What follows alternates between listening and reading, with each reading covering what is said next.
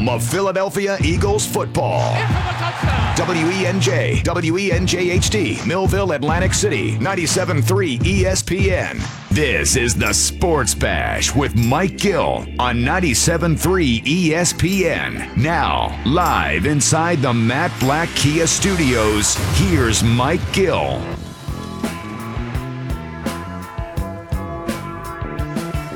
All right, Sports Bash Live, 97.3 ESPN.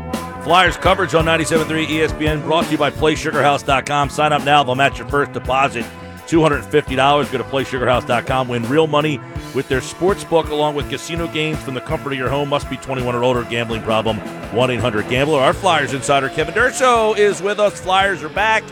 Flyers looked good the other day. I liked your video. Go follow Brodes81 and check out his reaction. It's like a 9-second, just reaction. No words, just reaction. Well, I had some words. I just said one word multiple times. Yeah. Something like that? Yeah. The word was yes, but it was more like, yeah. And then the title, the caption of the tweet, are the Flyers going to win the Stanley Cup? So the 9 seconds was me going, yeah, all juiced up. At Brodes81. Check that out. Let's get Durso on to the Boardwalk Honda hotline and get reaction from him as the Flyers, an impressive win. I want to get from you, Kevin, the stock you put in that game, because we're watching these playoff games now. Brodes is saying you could tell the intensity's different in these playoff games from the round-robin games. Do you see that? Yeah, I do see that. There is definitely a difference between the games that are in the qualifying rounds and the round-robin games. These teams in the round-robin know that they have more to go beyond this, and I think they recognize that. And there's a lot of feeling out that happens between the teams when they play these games, and I think that there's a care on still remaining healthy and still remaining prepared for the next step. And Alain Vigneault's talked about this several times, the common goal being ready for that first round and not necessarily looking too into these games, but still wanting to win them. So I do think there's a difference. That said, I do put a lot of stock into this game because of the fact that this is the best team that the NHL had to offer all season long, and their top line was shut down for pretty much the entire game. Carter Hart looked really well. A lot of other guys making their playoff debut looked really well as well. And I think you can definitely build off of that and take this one a long way if you look at the way the rest of the round-robin looks for the Flyers and the fact they're off on a good note to start with. 2 points in that round-robin structure and currently holding that first seed until some of the other round-robin games are being played. Kevin, you wrote at 97.3 ESPN.com about Carter Hart and that, he was really the backbone of them. What stands out about Hart in the way he played in that game? Because obviously, as you said, the intensity might be a little different from what he might see, come next week when they start the real playoff games out of these round robins. But what was it about Hart that makes you feel like that was a big step for him? I think it's his calmness in net. He really just treats it. He said all along he was going to treat it like just another game, and he really delivered on that. We look at that lineup for Boston and the power that they have coming back the other way, and I think we thought there was going to be a lot of opportunities. The thing about that, I think the third period is something that really stands out to me. He faced 2 shots in the first 15 minutes of the third period, and then faced 13 following the Bruins pulled a goalie. There's a lot of time there where they're just getting continuous shots, some of them really quality ones too.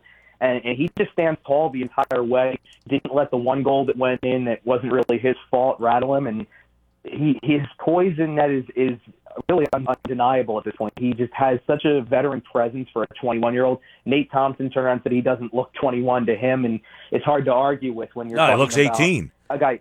Yeah, he does look 18. But it was funny because I believe it was Tyler Pitlick who said today also that once he puts the mask on, you don't see that he's 21. I guess that's the point. When you look at his face, you see a really young kid. But as soon as the mask is on and the game's underway, he plays like a true veteran. Nate Thompson compared him to Carey Price in that respect, and Carey Price had a pretty good playoff debut this weekend as well.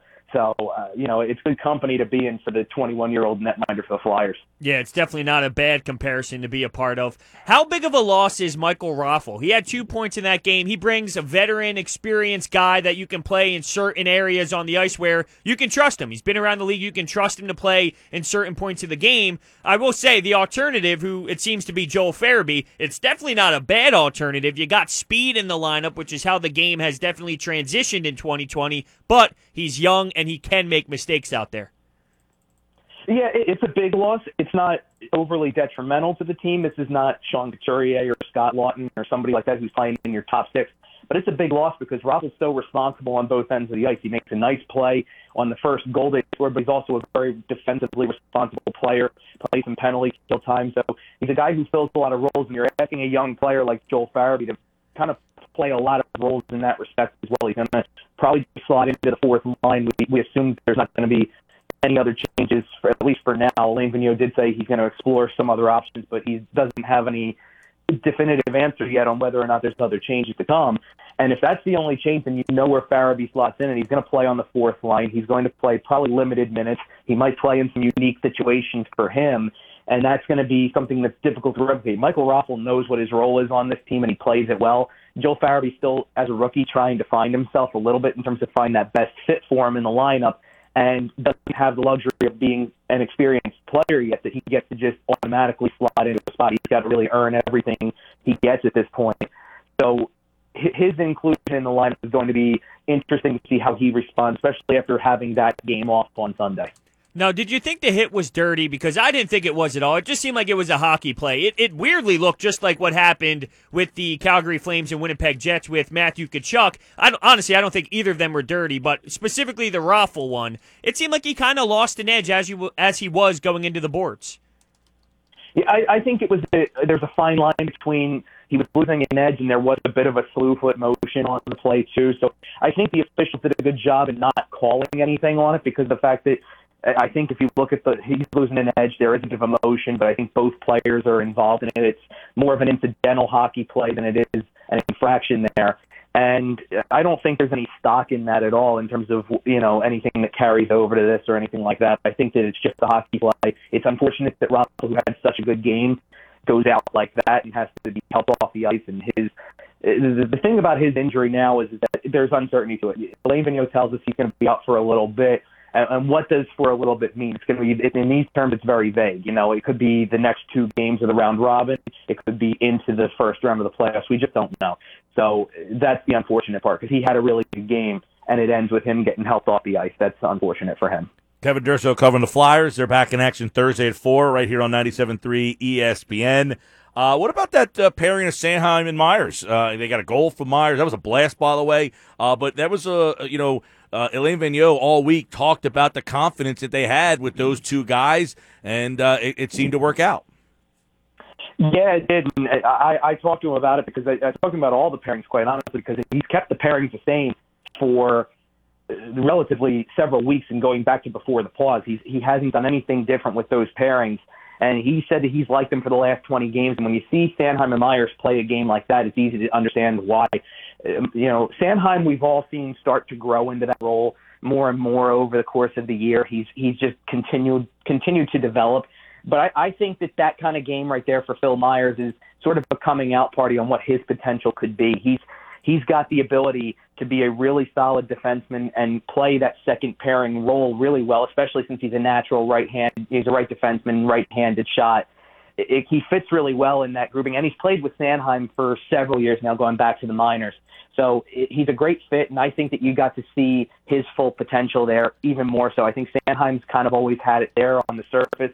I think more people recognize him, but I think Myers was the one who had the real showing that impressed a lot of people. And I don't think there's anything different I would do with that pairing for a while. They read each other very well. They complement each other with their styles very well. And it's a pairing that I'd like to see even more from because they have so much confidence in them. And they showed it. They put them out there against the top line of the Bruins on several occasions, and Boston's top line got nothing going throughout the game. I know it was only one game, but it did look like the team didn't lose a beat. It seemed like the same exact team that we saw before the stoppage. It's like they let the game come to them. They stay true to the system. And one thing that I really love is, let's look at it from a Boston perspective. If Bergeron, Pastrnak, and Marchand is off the score sheet, more times than not, they're going to lose that game. With the Flyers, you don't have Giroux on the score sheet. Voracek might have picked up a secondary apple or something, but regardless, he wasn't on the score sheet scoring goals. And Travis Konechny, JVR, these type of players weren't on there, and you can still win the game. And then next night, you might get Ivan Provorov scoring goals with Scott Lawton and Travis Sanheim, and then the next night, it could be Raffle and Nate Thompson. The depth is just unbelievable when it comes to scoring.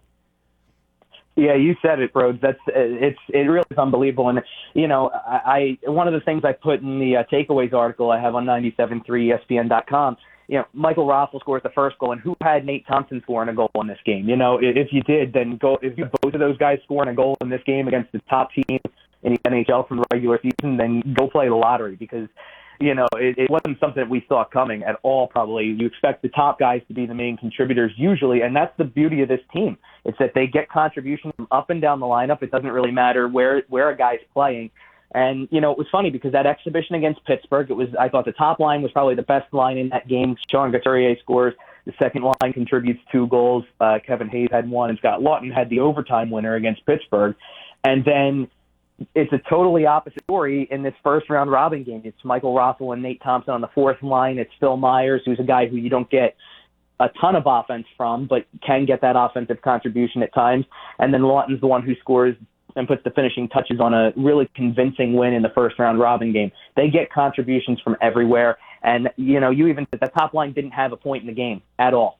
And it's really impressive when you can play a top team in the league like Boston and have your top line be completely held off the score sheet and still get 4 goals out of and a convincing win. It's really impressive. All right, Flyers back in action Thursday right here on 97.3 ESPN. Flyers coverage brought to you by PlaySugarHouse.com. Sign up now. They'll match your first deposit up to $250. He's Kevin Durso at Kevin_Durso. He's got a ton of Flyers coverage up on our website, 97.3ESPN.com. His 5 takeaways, an article on Carter Hart, and how long will the Flyers be without Michael Raffle? It's all right now at 97.3ESPN.com. Thanks, Kevin. Thanks, guys. Appreciate it. And, of course, Kevin Durso, like all guests, appeared via the Boardwalk Honda hotline. We will be checking in with him as the Flyers round robin continues. I guess these are technically playoff games? Yeah, the NHL seems to be calling all of this playoff games, which is a little weird. For example, this is Carter Hart's first playoff win, but it doesn't really feel that way.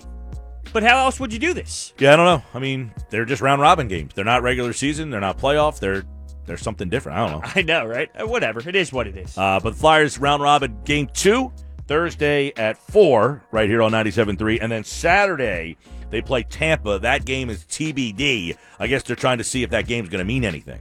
Oh, it will. Okay. All right. I'll take your word for it. Okay. We got headlines coming up. Also, Phillies lineup's out today. An interesting name in that lineup. Do you like the batting lineup? We'll read it off for you coming up. There's never an off season for the NFL. It's football at 4, every day at 4 p.m. on the Sports Bash with Mike Gill. Now, back to the Sports Bash on 97.3 ESPN. All right, 3:18, Mike and Brodes. What's up, everybody? We got the headlines coming up in just a little bit. Phillies lineup is out. Phillies pitching rotation going to go like this. Nola tomorrow. It's Arrieta tonight. Nola tomorrow. Wheeler Wednesday. Eflin Thursday. Velasquez Friday. Now, Scott Lauber was with us earlier today. He says, why Arrieta tonight? Girardi said that he threw most recently Wednesday. The other starters need some bullpens over the weekend. And then he mentioned Spencer Howard when he was on our show. And he started Friday in Lehigh Valley. No decision yet on whether he will be called up. But you got Arrieta tonight, which means Arrieta is essentially going to become the 5 starter. If you look at the way this is set up, because he'll pitch today, then Nola, your 1, then Wheeler, your 2. Eflin apparently is now your 3, and Velasquez has been bumped down to the 4th spot. Arrieta is in the 5 hole. Well, it looks like here Scott Lauber also responding to his first tweet when it comes to the rotation about Spencer Howard. And I was trying to think, okay, well, when did Spencer Howard last pitch? Because then they try You said that. Oh, you did say when he pitched. Friday. That part just went right over my head. Anyway. What are you watching, Calgary, Winnipeg? No, I'm waiting. I'm like, oh, I got this perfect thing here. I got it brought up. I'm like, oh, I can't wait to say it. And I was so focused on saying it that. Well, the point you could make is Yeah. he started Friday in Lehigh, which I guess means he might be reset up to pitch when, I don't know, if that would make him Friday, Saturday, Sunday, Monday, Tuesday, he would be set up to pitch when Wheeler throws. Yeah, so it's not adding up. No. Not adding up at all. That's what I was trying to get to with that whole point, though. So anyway, it did make sense. It made sense. But I think that this decision with Arrieta came down to one thing. They don't want to waste Aaron Nola on Garrett Cole. That's the way I see it. This is a tough series, right? You got to find a way to get some sort of advantage. Would it make sense to use Aaron Nola versus Garrett Cole? Well, and see, I kind of disagree with what Lauber said to some extent. I get what he's saying. If you have a chance to not match him up. But typically, the aces fall on the same path because they all start at the same time. Like, most of the time, the ace throws opening day, so they're all on that kind of schedule. Now, it depends on when the off days happen, but a lot of times your one gets matched up with the one because they're both on the same kind of schedule. But because the schedule got so out of whack, the Phillies it's almost like the Phillies pitching staff is like a hockey line change. They can, like, they're the home team and they can, match up the line that they want out there. So the Phillies are saying, well, if you're going to throw Cole, we're going to give you Arrieta so that we get Nola against your, lesser pitcher. But that's not typically how it goes. Right. Typically it's not. But when you're 1-2, it's funny looking at the standings right now because the Braves are 7-3. The Marlins are in second place at 2-1 because all these games are wonky. But you play them in this series, you got to win. You got to find a way to win a game, right? I mean, you have to. I also don't like what Girardi said and what Lauber told us. I do not want to be in a situation where you're going by winning percentage. There's no other way, sadly. I get that, but I'm not advocating, or he said that Girardi said, oh, don't worry about it, we could do it. Well, I wouldn't want to fall back on that. He said that, though, when the Miami Marlins outbreak was so real, and not that it was fake, but it was, again, the heat of the moment. It was real big. It was breaking news, and the Phillies didn't get any of their tests back yet, so they were still learning what was happening with the Phillies. So at that time, I guess he was thinking, hey, look, player safety first. Right now, let's just figure this out. If it comes down to percentage, it comes down to percentage. So that was in the heat of the moment, if you will. All right, McCutchen, Hoskins, Harper, Real Muto, Didi, Segura, Jay Bruce, your DH, Kingery, Hastley, Arrieta. Here's two things I don't like. I don't like that you're facing Garrett Cole. Well, yes, that is. So there's three things I don't like. One's facing Garrett Cole. Two is Hoskins in the 2 spot. They are valuing these walks, and I think at the 2 spot, it makes a lot of sense to value walks. You want to get on base so then your 3 and 4 hitter can knock him in. But Rhys Hoskins is doing himself a disservice being a guy who just walks. And there was an at-bat against this Marlins team, and it feels weird going all the way back to that Miami Marlins series, but there was an opportunity for him to crush these meatballs down the middle of the pipe, and he actually walked. It was 0-2. He didn't swing the bat once. Okay, so 0-2, he stood there, saw both pitches go by him, and he would normally crush both of those if we're going back 2 seasons ago, and then he walked. So it was 6 pitches, he did his thing, he walked, and it was 0-2, and then he gets all these high fives for working back an 0-2 count and having a great at-bat. No, Rhys, you used to destroy those baseballs, and that's what bothers me, because yes, he walked after being down 0-2, but you used to hit those 2 pitches that went down the pipe out of the yard. So that's why I'm irritated with him and these valuing of the walks. I just don't love Hoskins in the 2-hole either. I'm not a big fan of, now, his on-base percentage and all that qualifies him to be in that spot, but you're right. That's not the hitter you should be hoping Rhys Hoskins is. I know. It's doing himself a disservice being this type of role. He is a guy who can, in theory, hit the ball out of the park. And I think, like, this team, I like Kingery in the 2-hole. I mean, I love his speed in the 2 spot. Maybe he strikes out a little bit too much, but I would imagine as he kind of gains experience, he should cut down on that. I think Segura could probably hit in that spot. Real Muto could probably hit in that spot. If you flipped Real Muto and Hoskins, you might get more from Hoskins as a guy with power than you're getting from him in the 2-hole right now. Well, I like the fact that you brought up JT because that was my second thing I was going to bring up. JT hitting DH. He's not a DH guy, or he's not a 4-hole hitter guy. You know, he's not a guy who should be in the cleanup spot, not the DH spot, the cleanup spot. He should not be in that scenario. That's not who he is. He has failed miserably with runners in scoring position multiple times so far this season, and he normally doesn't get the job done. Now, he did hit that 1 home run when everyone was kind of getting on his back, but ultimately, he's not a good cleanup hitter. Now, this is what Girardi said, by the way, about the whole 60 game, and it's okay that if everybody doesn't play, 60. After thinking about it, I think that this could happen more than this one time with an organization. And if everyone doesn't play 60 games, I think that's all right. We want to get to the playoffs. That's the important thing. So if a team plays 57 games, You go by winning percentage to take the playoff teams, and you go from there. Okay, so to an extent, he's right. I mean, look, I think his point is, don't make us play 57 games in 56 days just to get us to 60.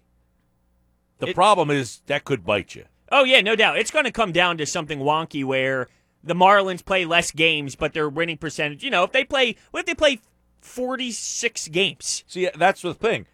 Should there be a minimum of amount of games that you have to play to get your winning percentage to count? Maybe, yeah, because if there's a team that knows they have a good percentage, let's say a team knows they have a good win percentage, but the last series is against the Yankees. They're going out and trying to get Corona? That's what they're going to be feeling a little woozy that night. Who knows, right? I mean, who knows? I don't know. There's definitely a possibility that someone tries to throw a series or, they got to do this because they have a good win percentage. That's a wild thought. Is it, though? I don't know. What if? Sports Bash 97.3 ESPN. We got the headlines coming up. Ask Mike and Brodes, 609-403-0973, plus caller reactions in the 5 o'clock hour. Jeff Mosher's today's football at 4. How about Doug Peterson? Coronavirus. He spoke today about it. We'll have more reaction to that coming up. But on the other side, we got the headlines next right here on Sports Bash 97.3 ESPN. Download the free mobile app.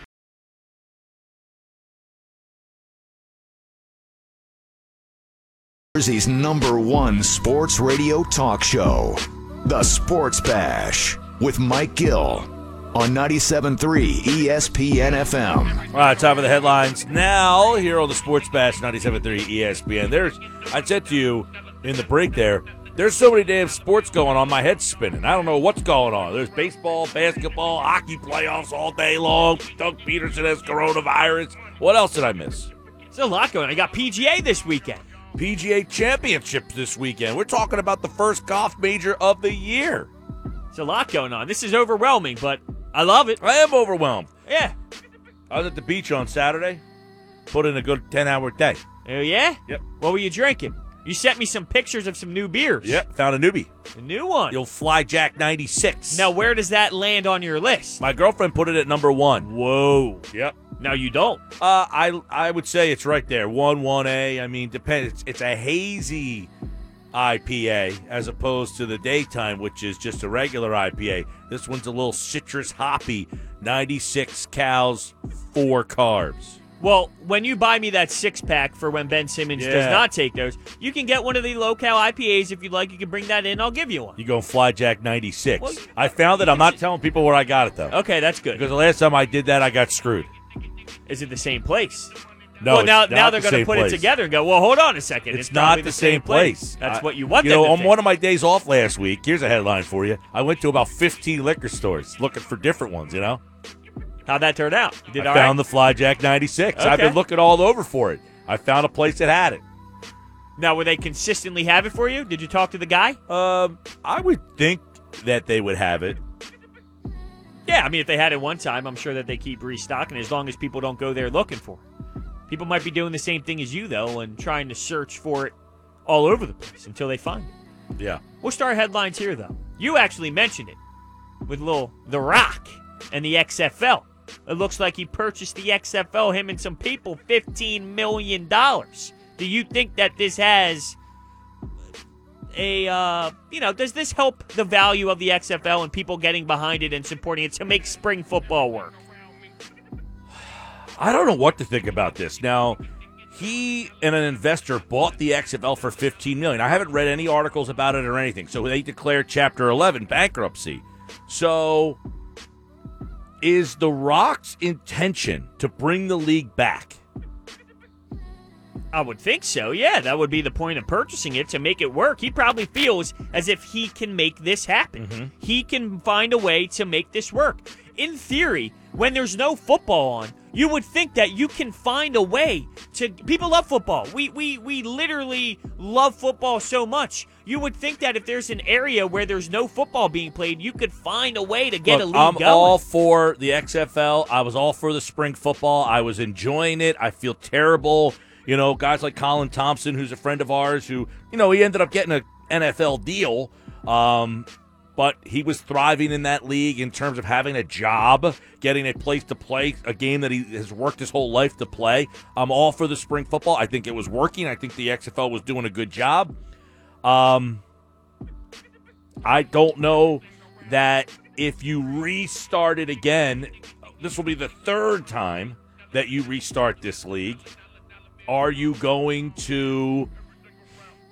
I mean, what is the purpose of the league this time? I mean, now you have somebody completely different owning it and running it. Well, I was going to say, do you think it would be better if The Rock announced a totally different league? So, hey, it's not the third time the XFL is trying. It's a whole new league, a whole new brand, a whole new environment, and The Rock is supporting it.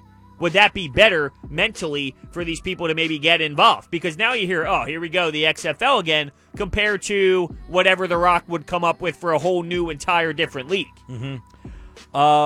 He says, it's with pride and gratitude for all that I've built with my own two hands. I plan to apply those callous to the XFL and look forward to creating something special for players, fans, and everyone involved for the love of football. I hope it works. I mean, I'm intrigued, put it that way. Do you think one of the reasons why the NFL and college football is the way that it is, though, is because there's no football in spring? The anticipation for football to be back?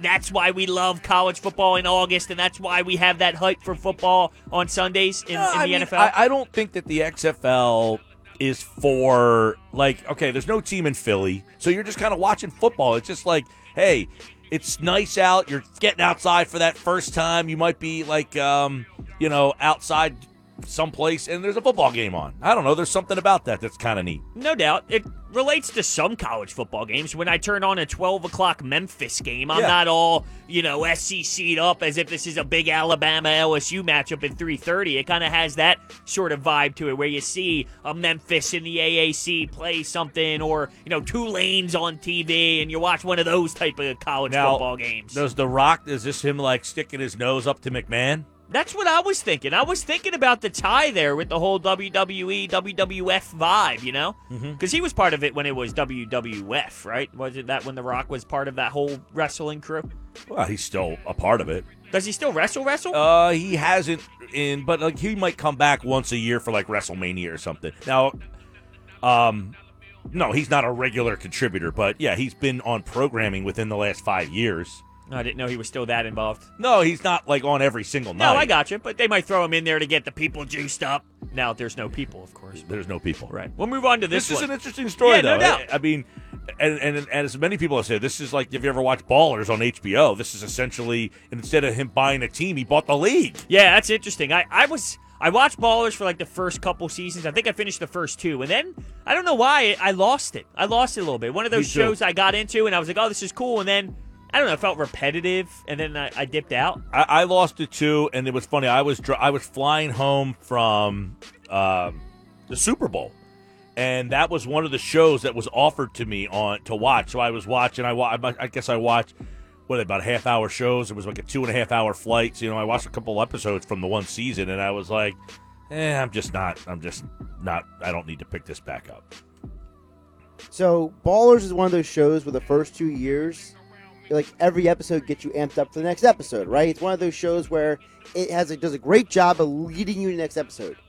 The third season, they lost that vibe. The third season, when he's doing the whole, I'm going to buy a team, they go down that whole path, and it's in Vegas, and it really felt like the show was like, what can we do to top ourselves? And instead of topping themselves, they kind of fell off the boat, and they had to swim back to shore. That's what the show felt like. And that's where I lost it. It was that third season. I watched the first two. I remember that third season, I was like, I lost it a bit. Because they didn't draw you in anymore. Right. There was no anticipation of the drama. The first two seasons, there was like legitimate stuff going on. The third season was like, how do we top the first two seasons? And instead of writing a good story, they were just like, what ridiculous thing can we do? He's going to buy a football team. And you're like, no, that's not the show anymore. And, you kind of stick through it to just kind of see where it goes. And then, you realize that you kind of wasted a couple hours of your life. And then you see The Rock buying the XFL, and you're saying, all right, Ballers just came back to life. All right, now we need Eddie George to come out here and mentor all the XFL rookies, and we'll have full circle. Well, I think The Rock is a very likable person. A lot of people definitely enjoy his presence when it comes to the media, TV, and things. So maybe that has something to do with the success of I this just league thought if it that works. McMahon with Oliver Luck had them on a path of being like a legitimate football league, and that you could see build and kind of grow into something fun. And I don't know that how The Rock's going to run it. I don't know. Is he going to get Oliver Luck to run the league? Are they going to do it in a legitimate manner? Is it going to be, who knows? If it wasn't for COVID-19, the XFL would be fine. I would agree with that. But the pandemic is what really killed the league, and that's why they are where they are today. It wasn't that the McMahon Oliver Luck plan was a bad one. It's just that it happened to happen in the year where the whole world got shook by a pandemic. I personally don't know if The Rock can run a league because, let's be realistic, the guy's an entrepreneur, but he's never run something on this level, and I don't really know a ton about his partners. It's not like his partners have a ton of sports franchise running experience. Let's be realistic. Even if they do revive the XFL in the near future, do we have any guarantees about what the world's going to look like next year or the year after? We don't. It's a good point. And when you brought up his team members that he's working with, the partners he's working with, did you guys happen to see Joshua Harris on the Sixers broadcast yesterday talking about this team? Whew! Get off my screen. I hate the face. Harris? Oh, I hate the face. He didn't even know what he was saying. He was just talking out the side of his mouth. Ridiculous. For which team? The Mets, the Devils? Well, he the was Sixers? talking about the Sixers. He couldn't even name some of the bench players. I'm thinking, does he even know what team he's in? Yeah, he thinks he's talking about the Mets right now. He's sitting in a Mets polo while he's on the Sixers broadcast. Well, he's worried about Cespedes walking out in the Mets yesterday. Perfect segue. I have 3 baseball stories for headlines, and the first one was Cespedes. What? This guy just didn't show up to the ballpark, and that's the way he opts out of the season? That's the way? That is so Mets. That wouldn't happen. As much as we rip the Phillies for being a bad product, all this and that, that is so Mets. Yeah, the story's bizarre. He just, upped and left. Nobody knew where he was. They knocked on his door. He wasn't there. I mean, he just decides, I'm going to opt out. He hits the home run on opening day, and it was like, this guy hasn't played in 2 years. And all of a sudden, he gets a game-winning home run, and then I don't know. He just did not show up. In what world? Now, it's interesting that they use Cespedes opted out as the storyline, which makes a lot of sense. Can you do this in other jobs? Imagine being able to go up to your boss, hey, I think I'm going to opt out, so thank you. Instead of firing, or getting fired or quitting, I'm going to opt out. So you can just dip and you still get your contract. Yeah, the whole thing's bizarre. Maybe you can do that in other fields now. Just go, hey, I'm going to opt out today. Thank you. Yeah, Cespedes, I guess, the report today was that he twice confronted Mets officials over playing time. So essentially he was like, I'm not playing enough, so if I'm not going to play enough, I just don't want to be here because I don't want to be around other people. Can you name another franchise that would happen to in baseball?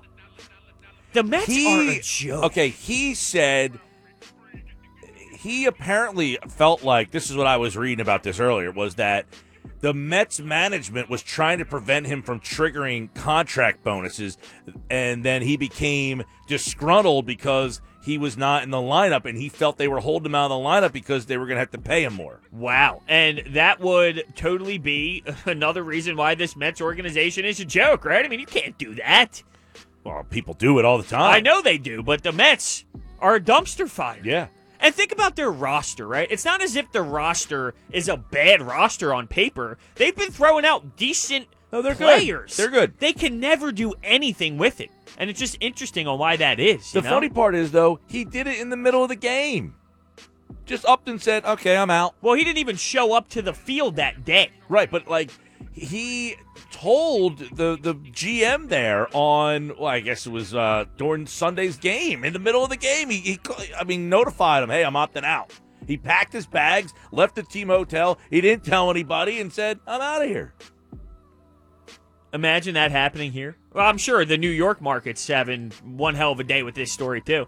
But there's an alternative because the New York Yankees have Aaron Judge, and Aaron Judge is on a 5-game home run streak. He's got 6 homers in 5 games, and oh, by the way, he's doing it when it matters. He's crushing these late home runs that are winning New York Yankees baseball games left and right. The stretch that this guy is on is unbelievable, and he gets to see Jake Arrieta tonight.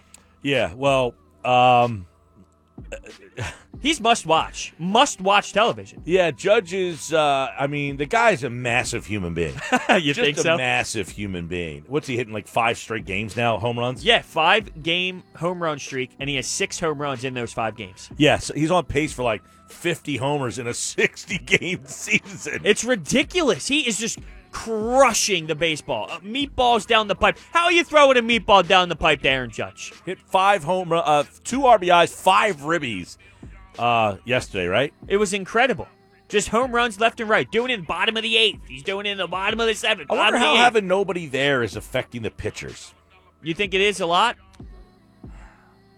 I got to imagine, man. I just think at some point you're so dialed in as a pro athlete that you're just so focused in the game. If you're a pitcher, I'm not saying the fans don't matter. Of course they matter in all these sports. But maybe you're so dialed into this chess match that you're having with this batter. I mean, I guess so. But at the same time, when you're used to having that 2 outs, 2 strikes, and that extra little something, and it's just not there. Well, you get it from the soundboard. They give you a couple, couple oohs and ahs. Of all the sports, now I thought not having the fans would affect the game, the viewing experience more than it has. I'm already used to hockey with no fans. I'm used to basketball. I think baseball is the weirdest because, by the way, have you seen the fake fans, virtual fans with Fox? It's so bad because here's the thing.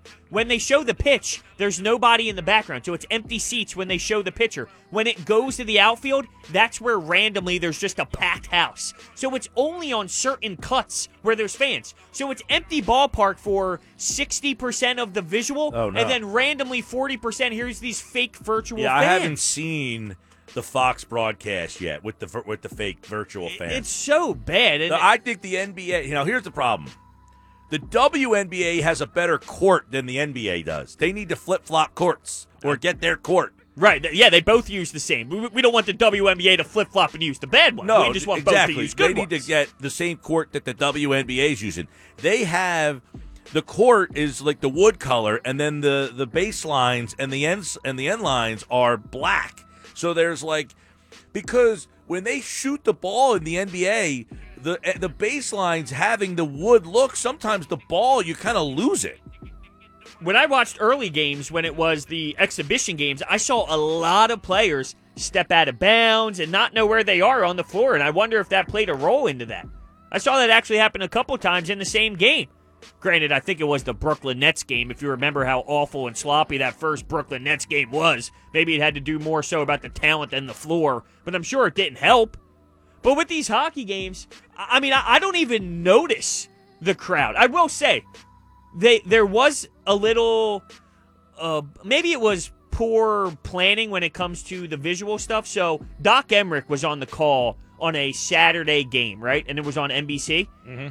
He was about 3 seconds delayed. So the goal happened. I was reading tweets saying, can you please stop tweeting if you're at the game, like that the goals are scored. And then Brian Smith, who does the Flyers pre- and post-game stuff, was like, I'm sitting next to them. It's like weird. Right, yeah. But how can you have the goal happen and then they start celebrating and then Doc Emmerich goes, scores! Like 4 seconds after they're already going down the line, Like the delay, because he was in his own location in Michigan while the games were happening in Toronto. So he's calling the game. Everything's perfect, but when it's a goal, and I wonder if it was a delay on him or if maybe his eyesight's bad and he doesn't know exactly when the goal went in the net because he's watching it on a TV screen. I don't know, but it's a little tough to have. So because they're not there. Right. There's the delay of that much? It was bad. It was only that one game, though, with Doc Emmerich. So I wonder if there was a reason for it. Maybe Josh has some information for us. This gets back to one of the problems with why ESPN figured this out earlier than everybody else. ESPN doesn't do multiple people in different scenarios. It's either you're all at your house and you're pumped through the same feed, or you're all in the studio. The problem is that Doc's at his house, the other guys are in the studio, Boosh is there in the bubble. There's too many latency issues that overlap. But that was the only game that had an issue. It was just the one Doc Emmerich game. All the other ones sound great. That's the only game where someone is in a different location. Oh, that is. That's the only one. So okay. Like, for example, a lot of these games are either in the studio or, like, for example, the Flyers game, they're all at the Wells Fargo Center. The Sixers game, zoom off, they're all in the same building. The problem is that Doc's in a totally different feed coming in and coming out. You got like the ESPN Sunday Night Baseball crew. They're all in 3 different spots.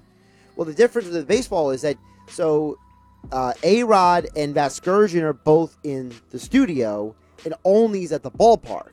So the only latency you notice is when they put Olney on the screen talking to the guys. Well, what about the other crews? Because they have like whoever was doing the play-by-play. Bukshiambi, Tim Kirchin. They were all in different spots. But they're all in one feed. So they're all getting the same feed in and out because they're all in the house, because they're all on that whole it's not Zoom. They have some other program that allows them to all be on the same feed in and out. Whereas Doc's on a totally different feed than the guys in the studio. That's why there were multiple times there were people talking over each other. And you're just like, guys, you should have figured this out before you went off and did this. No offense to Doc, but the poor guy, I mean, I don't remember how old he is, but you're asking him to do this setup at his house with the video, and the video looks like he's underwater. Now, Gil, I just sent you something, and it's the call of Aaron Judge's home run, because we brought up the broadcast team. Oh, I think last night, that Sunday Night Baseball crew had a tough day at the office. Vasgersian is really awkward calling the game from the studio. It was bad. I mean, it just way too overpowering with the scream and just obnoxious. Well, A-Rod's fine because A-Rod's just smooth. Well, A-Rod was getting chirped a little bit because he said, after Aaron Judge hit a homer, he goes, Michael Jordan, Tiger Woods, LeBron James, Aaron Judge.